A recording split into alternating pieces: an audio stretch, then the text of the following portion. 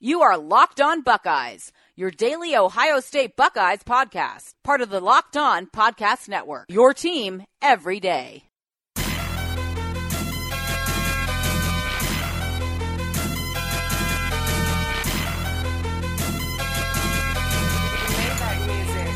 Welcome into the Locked On Buckeyes podcast. It is Wednesday, September 19th. Brandon B, Matt Hayes, 97.1 The Fan, here with you Monday through Friday, talking all things Buckeyes, Big Ten, college football. You know where to get it right here. Beam, how are you feeling on a Wednesday? Matty, that song with the boss back in town. Can't boss beat it. back going to be roaming the sidelines this Saturday against the Green Wave of Tulane. It's a Wednesday, you know. It's a nice little hump day for us, and usually, you know, like I've said here in the past, is that Wednesdays are my days to get shows watched that, you know, I've recorded on the DVR or Netflix day. Yeah. So Wednesdays are my big day to catch up on everything that I have missed in the past week or so. Because you look at Monday Night Football is on. Right. Tuesdays and Wednesdays are your best shot. I was going to say, Yes. Tuesday is my day to get caught up on everything. I'm also been kind of having to sprinkle in some baseball now that we're inching closer and closer to baseball season. But our team is dead. Our team is very dead, and they'll probably be dead next year as well. If you don't know who we root for, that is the Cincinnati Reds. Christian Yelich. Man. Oh, man. He just owns us. He does. He owns us. I mean, 2 cycles within less than a month. Like, it's the Crazy. same team. It's absolutely bananas. But no, I mean, I've got a ton of shows stacked up on my DVR right now. Like, I'm so far behind on Big Brother. I haven't even watched Power yet. I mean, I've got so many things that I need to get caught up on. And with Big Brother, that's 3 days a week. So That's a lot. I'm literally like 15 to 20 episodes behind right now, because that's what happens when you get into football season, right? I mean, we're watching the Buckeyes every Saturday, all day long. You're watching college football, and then Sunday it never ends with the NFL. And like you mentioned on Monday, it's a continuation of football. But this is what we love, and this is why we cry all summer long, because we miss football that much. Yeah, it's here. It's finally, we've worked our way now into the inner workings of the season. We've seen a lot of college football programs and what they're going to be for the rest of the year. We've got a lot of good looks at teams, whether they're going to be good or bad. You take a look at like Purdue in the Big Ten. I thought that they were going to be a good team. I thought Northwestern was going to be a good team. Man, you and me both. You know, it's crazy now here. We go into week 4 of the college football season. We're at the quarter pole point of college football. But yeah, it's great. I love this time of the year, especially too. I don't know where everyone else is living when they're listening to this podcast. You may be in Central Ohio. Sure. You may be in Fairbanks, Alaska. I don't know. As James Laurinaitis, the Hall of Famer who works in our building and does Bishop and Laurinaitis every 10 to noon, Monday through Friday, right here on the Fan. He's harassing us a little bit. The Hall of Famer every day when we do this podcast. He's in here. He's strolling by. He's walking, giving us obscene gestures, really trying to rattle us. Thought we were boys. Yeah, me too. And maybe we are. Maybe that's the reason why he does that to us. Yeah, but Matty, it's we're getting to the middle of the football season. Yes. NFL's just starting it. College football ramped up. This is the start of the year where you get into your last week of non-conference games. Then next week, everyone is going to be in conference except for the SEC for the remainder of the season. Right. And I think it's absolutely fantastic. The weather starts to change. You really start to get that football weather in there, and it's a beautiful thing. The leaves are already starting to turn a little bit. You can tell. I mean, it is going to be a phenomenal fall. I love it. I love the cool weather. Oh, it's the I best. don't need the freezing cold, but I love cool weather and all that. So Beam hit on a little bit Northwestern, Purdue. We will do a ton of Big Ten stuff in our second block today. In our third block, we'll get into some national stuff, talk about a little bit about the AP poll and all of that. So let's start with the Buckeyes. Urban did a teleconference yesterday, and there's a very interesting thing that came out of that, and that is Urban is not going to be necessarily the top dog all the time when it comes to the play calling on the sideline. He did throw out there that Ryan Day will be calling plays from the sideline moving forward, which I think is a big thing because last year he was up in the box. So obviously the players on the field, Dwayne Haskins, the most important guy of those guys on the field offensively, feels comfortable with having Ryan Day down there. We had it last year with Greg Schiano. He made the change from coming down from the booth to the field, and that paid good dividends for Ohio State. So moving forward, Ryan Day will be down there. But the big thing being that came out yesterday was Urban's now going to go into a bit of a CEO mode here. He is not going to be the guy that has the he'll always have veto power. He will always have that.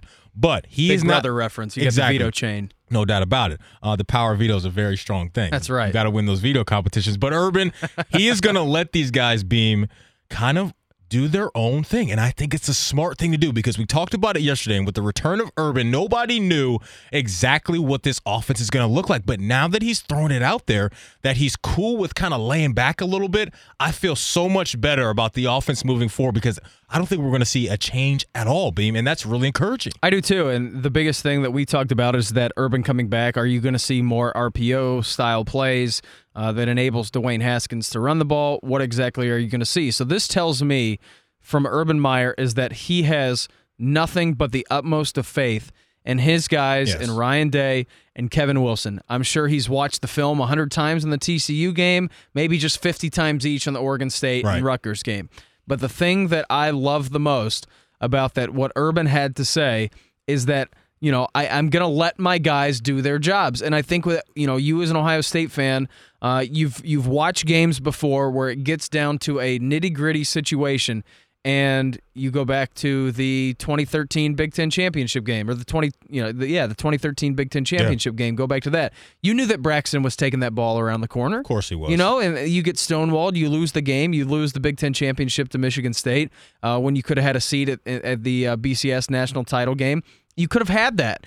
And, you know, it's just, you go back and you look at the line of great games that Ohio State has played, games where it comes down to the wire, and Urban's, you know, joker card that he's thrown out there, the ace up his sleeve has always been the QB run. And I love the fact that he's letting his two coaches on offense really just say, listen, I have planned a game plan for this specific game. I know exactly their weaknesses on defense, and I'm sure, like I said, Urban has watched the film of these games and said, listen, this was a great game plan that Ryan Day, Kevin Wilson, and all of my coaches, they put in there. And I think the biggest thing with Ohio State, Maddie, is that, you know, while Urban is the coach here at Ohio State, you know that you are going to have, if not the best, one of the top 3 best coaching staffs in America. Yeah. You have absolute 100% pedigree head coaches on this football team. So an Urban allowing and enabling his coaches to work within the confines of the game and not be restricted by him calling vetoes on every single play or when a game gets close, I think it's huge for these, just not even the play calling and, you know, the winning that Ohio State does going forward, but the trust and the ability to say, listen, you're the offensive coordinator, you have no chains on, go do your job. And I love that. And I love it too, Beam. And you mentioned that Braxton Miller run against Michigan State down there in Indy. I mean, no Buckeye fan will ever forget that. Sure. And that's been the problem under Urban. And there hasn't been a ton of problems under him, but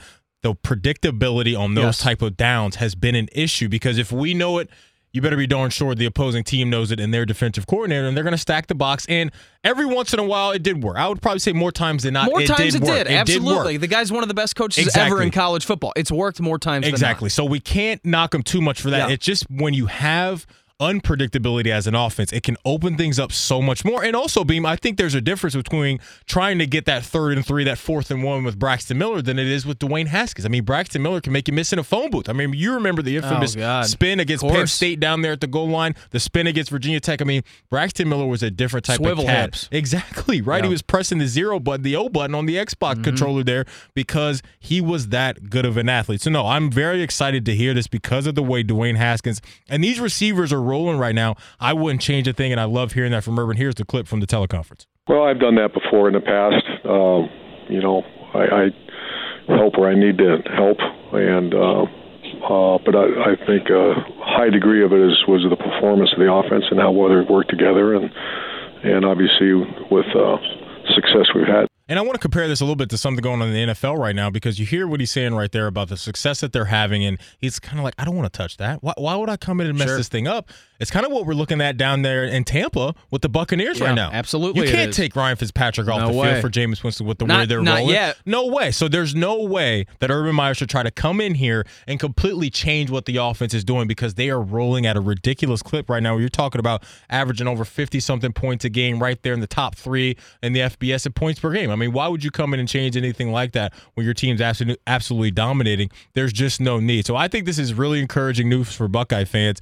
The fact that we know that Urban can put together a great offensive game plan himself, But now that he's got a different type of quarterback back there with Dwayne Haskins, I mean, my goodness, let this kid sit back there and continue to spin the rock all week long against Tulane. Get him ready for Penn State, who will be a raucous atmosphere. Have all these guys have a ton of confidence this week and don't touch a thing. So, no, I love this from Urban, and I just think it's really going to help the Buckeyes moving forward. I'm going to be so interested to see, the battle within the war this week against Tulane, because I really do think, as soon as that whistle blows, Maddie, it's just when we ranked these games before the year and you looked at your non-conference opponents, you had TCU at number 1. You had Oregon State at number 2, which proved to be a decent offense and a Buckeye defense who had a couple of players injured. Then you had Tulane number 3. So I think there's going to be a huge battle inside the war this week, is that this is going to be a team who is trying. You're going to go back to being vanilla. Yep. You won't see anything crazy. You will see Dwayne litter it all over the field, though. But what kind of wrinkles are you going to throw in? Are we going to see more tempo from Ohio State to try and work on that in a game environment to get ready to go to Happy Valley? So what are we going to see this weekend from Ohio State as they play a totally inferior product and team in Tulane as they get ready to head to Penn State? It's going to be interesting to see how much do they hold back. When do the starters leave the game? You want to make sure that nobody gets hurt. So what is that going to look like this weekend? And I think it'll be a pretty fun game. No, it should be a fun game. I was looking this up last night as we inch closer to Tulane. You mentioned that defense and how they're going to be up against it. 110th in total defense in the country right now. It's just going to be tough. I mean, 110th and going up against arguably be the strongest offense in college football right now. Them in Alabama, I would think you look at those guys. I mean, Alabama right now, what they're doing, it looks like a Big 12 offense in the SEC. Sure. Tua's got that thing rolling. So, no, Tulane, they're up against it. Before we take a quick break here, I want to let you know about our guys from MyBookie. Ever since I started this podcast, people have been asking me for advice. Usually it's what team to bet on this week. The truth is, I don't know who's going to win. But if you think you know, you got to check out MyBookie. Remember, who you're betting on is just as important as who you're betting with. That's why I always tell people to bet with MyBookie. Trust me, guys, they are the best bet this season. Visit MyBookie online today. That's MyBookie, MyBookie, and don't forget to use the promo code LOCKED25 when you're creating your account to claim up to $1,000 in free play. When we take a quick break, we'll be back and talk about the Big Ten. This is Locked On Buckeyes, your team every day. So, Beamer, the Big Ten took a bit of a hit this weekend. What a mess. Man, I mean, when you're talking about, I guess we got to start with the big one, and that's Wisconsin and what happened with them, and give BYU credit, right? All BYU, the credit in the world. You got to give them credit. credit. Going to Camp Randall and you beat Wisconsin, good for you. You have to give them all the credit in the world because they went in there and they punched them in the mouth. And watching that game, Beam, they were the more physical team. And up front, they just beat down Wisconsin. And what's really been intriguing to me is the lack of push up front for Wisconsin, because I can't remember a time where that has happened. Me either. That's what they do. And with Jonathan Taylor coming back, I mean, he has been a bit of a disappointment so far because of all the hype that we thought that we were hearing coming into the season. Had 100 yards in the game against BYU, but didn't score a touchdown. I mean, that is the problem. And then especially when you talk about putting the ball in Alex Hornibrook's hands, Beam. I mean, if you do that and force them to throw the ball downfield, I think Wisconsin's in a heap of trouble moving forward because they don't have the guys outside that you're really scared of. And they got one of their receivers back this week in Danny Davis. He did come back. So there's no more excuses for those guys on the outside. You got one of your better guys back. It's time for them to start making people miss out there and making plays. I just think Wisconsin's in some trouble here, Beam, because you look at the lack of push they're getting up front. Man, if they're not doing that, then Wisconsin, that's not Wisconsin football. When I looked at each team, and we went through and we did our power rankings before the season started. I had Wisconsin at number 1 just because of Jonathan Taylor. I thought Alex Hornibrook was going to be, a fine, competent quarterback. I thought their offensive line was going to be good, and I know that they lost a lot of players on defense. But in the back of your mind, you say, all right, well, it's Wisconsin, and their defense is usually pretty damn good at holding opponents. You held BYU to 24 points. You should have won that game. There's no doubt about it. What the offense did, like we said, give all the credit to BYU in the world. But yeah, I actually had Wisconsin at number 1 and Ohio State at number 2 with the uncertainty about Urban and seeing how Ryan Day was going to be able to handle this team. But there's no doubt in my mind through 3 weeks of the college football season that Ohio State is by far and away head and shoulders above the rest of the Big Ten. You want to talk about Wisconsin, a team that I was very high on at the beginning of the season. I thought you got late into that BYU game. Wisconsin was driving down the field and they had a chance to tie it up and go into overtime. But listen, you put the game on a college kicker. Those guys aren't pros, and even we saw in the NFL this week that those pro kickers can easily miss kicks as well. Right. Look at the Vikings kicker and look at the Cleveland Browns and Zane Gonzalez. But it's really worrisome because you thought the entire offseason, at least I did, I don't want to speak for you, that this was going to be a team whose offensive line was going to absolutely push people around. Right. They were going to hand the ball to Jonathan Taylor 30 times a game. Yeah. He was going to get 5 yards in a cloud of dust because they had all the push in the world that they need. Right. And Alex Hornibrook wasn't going to make mistakes. No. And, maybe this is a little bit of an overreaction, but I could see now Wisconsin really having to compete with Iowa for that Big Ten West. I mean, look, and you're talking about the game this week up in Kinnick Stadium at night with the way that defense is playing for Iowa. I mean, Iowa right now is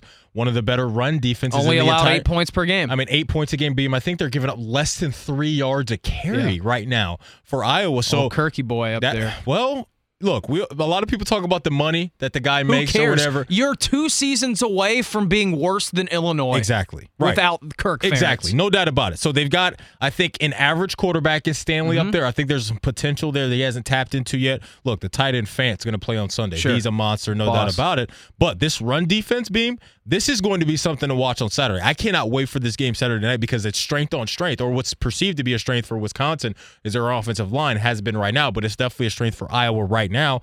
Going up against Jonathan Taylor. I mean, and just going back to the game, Squally Canada, which is an amazing name. 11 carries, BYU. buck 18, 2 tutties. He was the best running back on the field. My guy. And BYU took it to him. So, no, Squally is definitely on the all-name team. So, Wisconsin right now, they've got problems. And I feel really good about what Iowa's going to be able to do because, look, we know damn well what happened to Ohio State last year against Iowa. At Kinnick. Smacked them in the mouth and then some. So, it can get rocking in there. It's going to be tough for Wisconsin to get this thing rolling. I have confidence in Paul Chryst. He's a heck of a coach. I think quietly each year he wins 10 games. But I just don't think right now they're as advertised coming into this season. So, no, Wisconsin, they'll be up against it. We'll pick this game on Friday, as we always do right here on the Locked On Buckeyes podcast when we pick games. I want to get on Penn State a little bit because that's the game kind of on the horizon now. That's kind of in the sight lines. Exactly, that a lot of people are getting excited about. And no, I totally understand that, and I don't think you and I are worried at all about this Saturday as far as a trap game goes, especially with Urban back. He's going to run this thing up and prove that he's still that guy. Yeah. But next Saturday, this is a monster game. But just focusing on Penn State right now, week 1 at home, they struggled against App State. They should have lost the game, but they won the game. So now we're talking about 2 weeks in, they took it to Pitt. And now offensively, Beam, this is what we've seen the last couple years from Trace McSorley and company.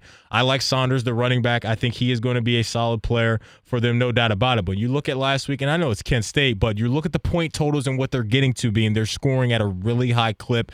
And with McSorley, man, 5 touchdowns a week ago, I believe is what. I mean, I'm impressed by their offense. I didn't think that they would be able to find their way as quickly as they have because of everything they lost. But give credit to James Franklin, and they lost their offensive coordinator, who's down coaching the Mississippi State Bulldogs, I believe. Sure, it was going to be a big problem. I thought this season for Penn State. I know Trace McSorley is a great quarterback, and he's done great things for the Nittany Lions. But I really did. I thought it was going to be a big problem when you lose Hamilton and you lose Mike Gesicki and you lose Saquon Barkley. And they lost guys on defense. Sorry to cut you off, but they lost a lot. Exactly. So this was a team who I thought, yes, they have the name recognition and the brand power, and James Franklin seems to have gotten that thing rolling over there in State College. But the thing that I was most worried about was exactly what I just said. How was their offense going to act? And listen, I know that Pittsburgh is not the greatest team in the world. I know App State is not the greatest team in the world. And so when I watch this team, I think that some of that was first week jitters. I think some of that was not knowing exactly what kind of players you had on the field, because Maddie, you can practice all as much as you want, but when you get into a real game time situation, you don't know what's going to happen with those guys. Real quick, when you're talking about a team like App State who has all off season to prepare for you, you're going to get their best shot. Yeah, absolutely you are. And so, when I'm looking at Penn State, I'm thinking, all right, this is going to be a good team, but I don't see this team this year, after losing that much, going to be able to compete with Ohio State, with Wisconsin. I thought it was 1A and 1B when you looked at Ohio State and Wisconsin, but it's become very obvious to me that the 1A and 1B is Ohio State and Penn State. Those are your two teams. Yeah. And this is going to be an absolute slugfest next Saturday. I know that I've spoken about it a ton, but that those whiteout conditions, man. So I was there. I was working for the Ohio State radio broadcast a couple of years ago when Bosa pushed running back right into the quarterback. Into the game. Pushed Hackenberg. Go home. I was Bye. there. Right. I was working the big satellite dish on the sidelines. And Maddie, I mean, it was it's disorienting. Like I'm on the sideline. I'm not even playing a football game.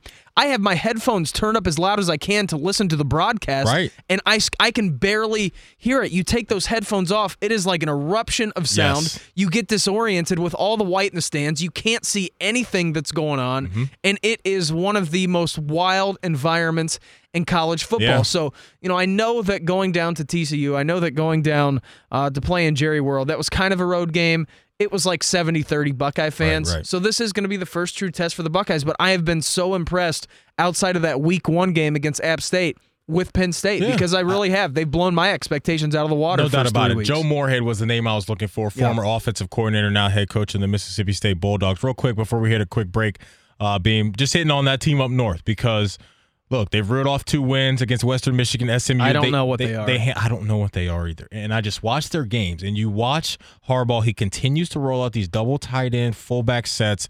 And I don't know if that's going to win you a ton of games in college football. Now, Patterson has looked a little bit better. But the one thing that I'm really confident in is their 2 running backs. We talk about Higdon and Evans. I know those guys can do damage. I think they're dogs coming out of the backfield. But as far as that pass-catching options go on the outside, I don't know if they have a game breaker. And that game breaker has been dressed in street clothes for him every week, and that's Tariq Black. I mean, he got hurt, and without him, I think it's going to be a bit of a challenge. They get Nebraska this week at noon. I think they should be able to handle them because I don't know if Adrian Martinez or not is going to play for Nebraska. He's a solid true freshman quarterback, but even if he does play, going into the big house as a true freshman against this defense with Gary and Winovich up front, it's going to be a problem for him. Shea Patterson had a really, really, really mediocre game against Notre Dame the first weekend of the year in South Bend.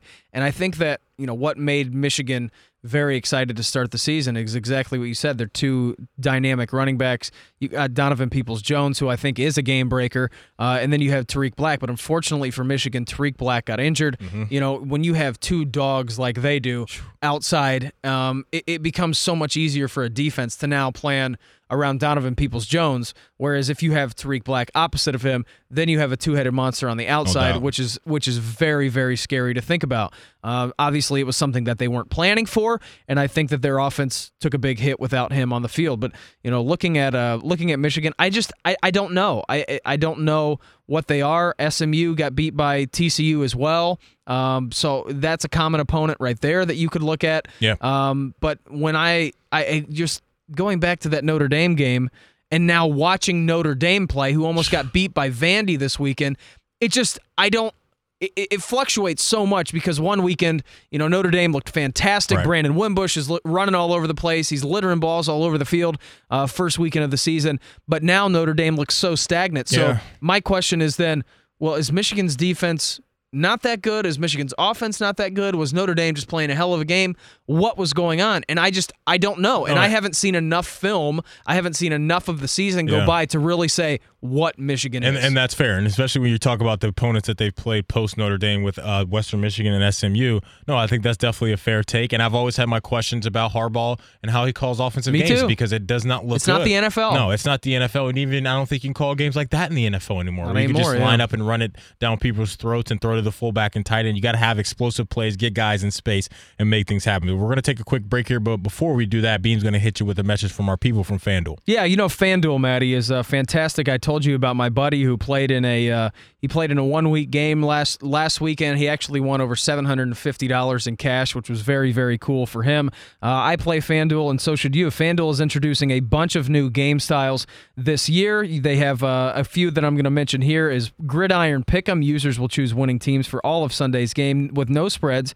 $10,000 will be split amongst the top picks every week. Unlike Survivor, the pricing here is not season long, so users should feel free to jump in at any time. And players who I'm looking at this week for FanDuel, Maddie, that would have to be one Jordan Howard against an abysmal Arizona Cardinals rush Yeah. defense. I think Matt Nagy will want to work on getting the run game installed there against Arizona. I think you're going to see a very, very heavy run offense for Chicago. Tariq Cohen with a little bit of an ankle issue. Yeah. I think Jordan Howard is going to be a bell cow back this week. So that's like I said, people from FanDuel, make sure you get on that. So Jordan Howard would be my FanDuel pick of the week. And like we said, go check our guys at FanDuel out.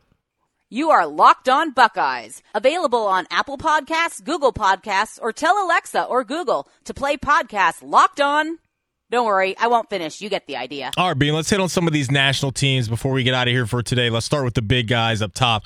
Look, Alabama right now has been out of their mind. Look, I got a couple nuggets for you because I know you love chicken nuggets. I love them. Alabama right now, Bean, is outscoring opponents 170-28 this season. That's pretty good. I mean, what is going on down there? This is something that we've never seen from an Alabama Nick Saban-led. I mean, come on. This is a Big 12 type offense what they're rolling out there right now, and they're young guys. When you look at their receivers, sophomores, freshmen, I mean, Tua is a young guy.